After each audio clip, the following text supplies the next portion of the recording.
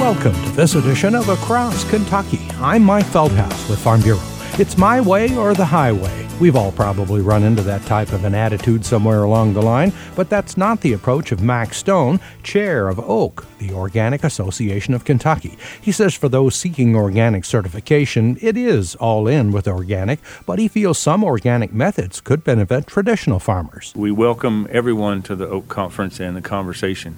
If you can learn one organic technique that may save you the expense of a crop input or the hassle of applying a crop input, then that's a step in the right direction. Their annual conference is March 4th and 5th in Shepherdsville, and it's open to all. For those considering organic certification, the association is trying to make that easier. We're looking at partnering with NRCS and some others to fund maybe a couple of part-time individuals that can come to your farm and say, if you want to sell certified organic produce or grain, whatever it might be, then here's how to understand the regulation. Here's some of the farm cropping systems that you can use to help people with the unknown. It's the fear of the unknown. So we're trying to provide that knowledge that's powerful. For those all in for organic or those just seeking to take a look, you can go online to OAK, that's oak-ky.org,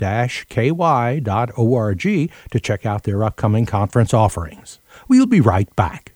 I couldn't get work opportunities without a high school diploma. I said it's time for me to go back to school, get my GED, and further my education.